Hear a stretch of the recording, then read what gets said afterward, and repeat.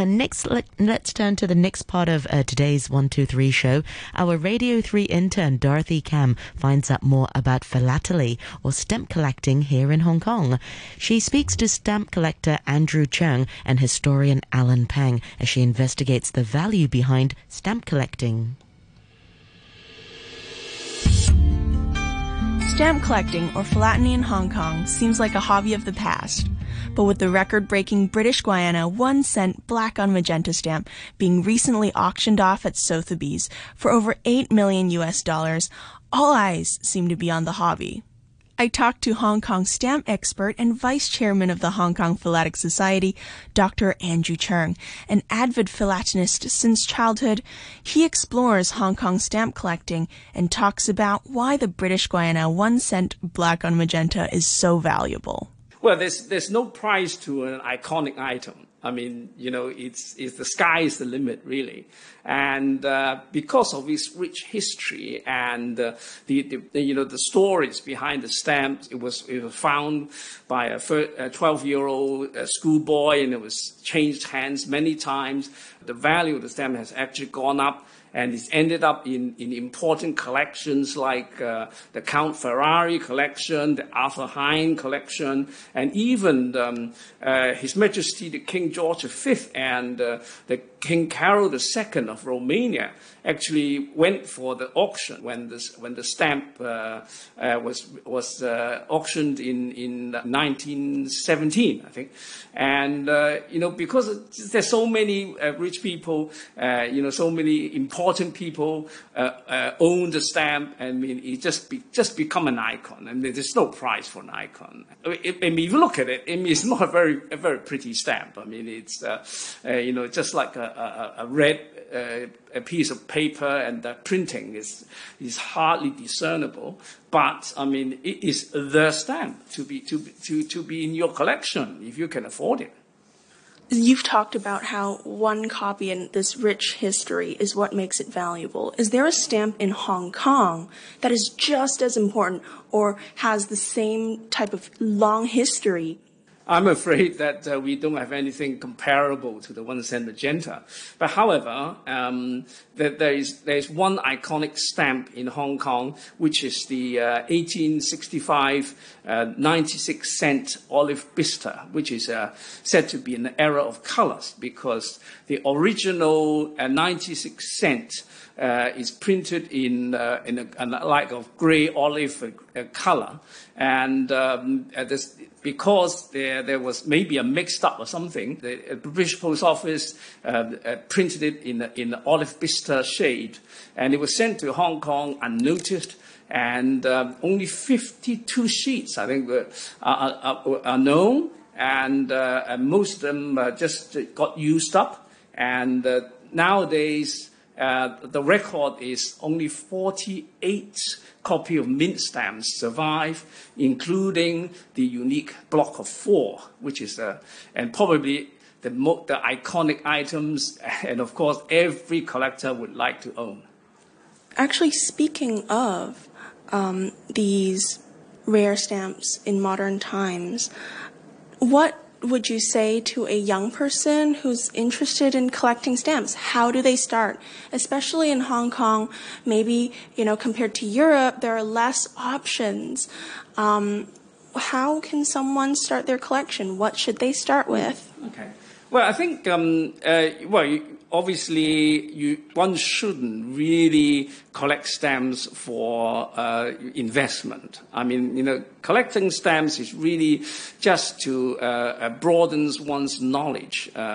Say, for example, if you collect stamps on fish or something, and then you got the stamp, and then you see the fish, and you want to study the habitat of the fish, and you want to find out, where does the fish come from, and then it's a lot of things that you can find on a stamp, and then you can look up and do research. I mean, it's more of the educational value if you collect stamps, rather than one shouldn't really based on the investment. I want to buy a stamp, I want to make a lot of money out of it.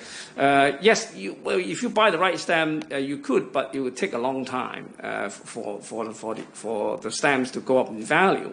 So I think, basically for the young collectors, I think you should either pick one country. Okay, not necessarily Hong Kong, and you can broaden your knowledge. You can collect maybe, South America, South American country, or maybe an African country, or maybe an Asian country, and then you can specialize in that country. Or you can collect, so we call a thematic or topical way, which is, for example, the stamp depicting animals or insects or flowers. It's endless. I mean, the list is endless. But it's a lot of fun, actually. You're collecting things, and you also learn and from it, So I think then, of course, there are other ways you can collect. You can collect first-day covers, and you can collect postmarks. Okay, and well, really, it's the scope is so wide that it's interesting. I mean, it doesn't really cost a lot of money. I mean, you don't have to buy the most expensive stamp to start your collection. Yeah, I mean, I would strongly encourage people, young collectors who are interested in stamps, start collecting. I mean, you just pick your country, and then maybe get a catalog, stamp catalog. You can list all the stamps in that country, or even there are specialized catalogs on subjects, on maybe aeroplanes or something like that. And nowadays, with the internet, it's even easier. I mean, you don't even have to buy your own catalog. You just go online, and you can find out. I mean, you can search on the internet website, and then you can find your stamps that you want to buy. When looking at the future of stamp collecting, Dr. Cheung continues to be optimistic about the small but passionate group of young philatelists. Yes, I think I think that the stamp collecting population is unfortunately dwindling. As young people are now more interested in other things like,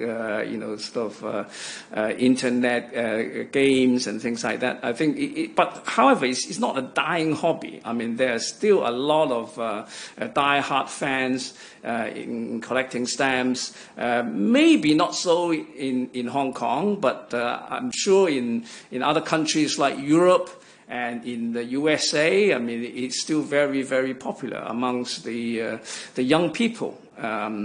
It's a hobby. It's a very interesting hobby. It's educational, and then if you are money-minded, it could make you a good investment.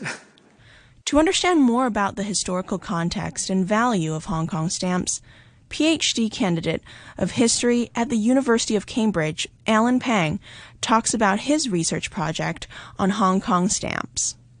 And it's a project about commemorative postage stamps in Hong Kong from approximately from the late 1960s to 1980s or 90s.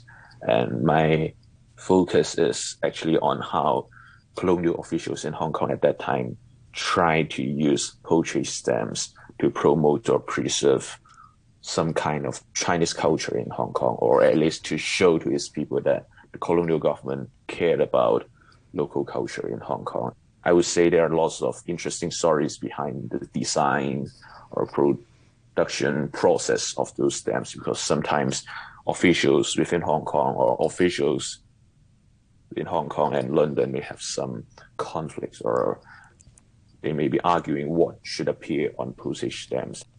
Actually, that's really, really interesting. You talked about how stamps are made and how there were some disagreements with how a stamp was to be published. Can you maybe talk about how in Hong Kong, maybe some examples? Yeah, because what you just said reminded me of one example. If I remember correctly, it should be coming from 1971. It's a set of Lunar New Year stamp commemorating the Year of the Pig. This set of stamp was issued in 1971, but the design and production process went back 1 or 2 years before that. And I would say that this is an interesting set of commemorative stamps because there are some conflicts or negotiation between officials in Hong Kong, the colonial government, and those back in London in the Foreign and Commonwealth Office. Because at that time, all those postage stamp designs had to be approved by authorities in London. And a year before, those in Hong Kong invite someone, a designer, to design the stamps featuring some pigs in the images. And they sent the designs back to London. And those London officials, first of all, they didn't understand why someone would draw a pig on several postage stamps. They have no idea what's going on with the pigs.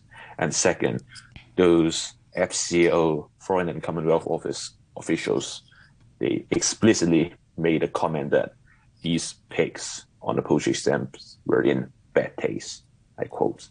And so officials back in Hong Kong, of course, they were very unhappy. How come you're criticizing the stamps that were approved or designed by us? And secondly, these are what they call local cultures in Hong Kong, because the colonial officials were trying to show to the people in Hong Kong that they are caring what's in Hong Kong society, and especially what the Hong Kong people were trying to preserve or trying to celebrate at that time. So the Hong Kong officials try to protect their designs, but of course they also have to negotiate and compromise with the London government, the London officials. So after those in Hong Kong, including the governor, David Trench, try to explain the rationale behind these sets of postage stamps, they also revised the design a bit so that those in London would agree with the design, and so that they can issue the postage stamps. For many people of the past, stamps and letters were a window to another world. Thus, it became particularly important for stamps to be an icon of Hong Kong. From what I read about those historical documents in the late 1960s and 70s, one of the aims of issuing these commemorative postage stamps, including both the aims and objectives in London and Hong Kong, one of the aims was to promote the image of Hong Kong abroad. That is perhaps something maybe have something to do with tourism. And because, as you know, especially for the AMA, and when you stick a piece of postage stamp on the envelope, it would go through all the way around the world. And people in overseas, they may have a chance to look at, okay, this is an envelope from Hong Kong, and this is a postage stamp from Hong Kong, and maybe this is one of the few ways that they may know a bit about Hong Kong. In niche hobbies such as philately, we often look overseas for inspiration. However, there's also a plethora of stamps in Hong Kong waiting for you to collect and explore.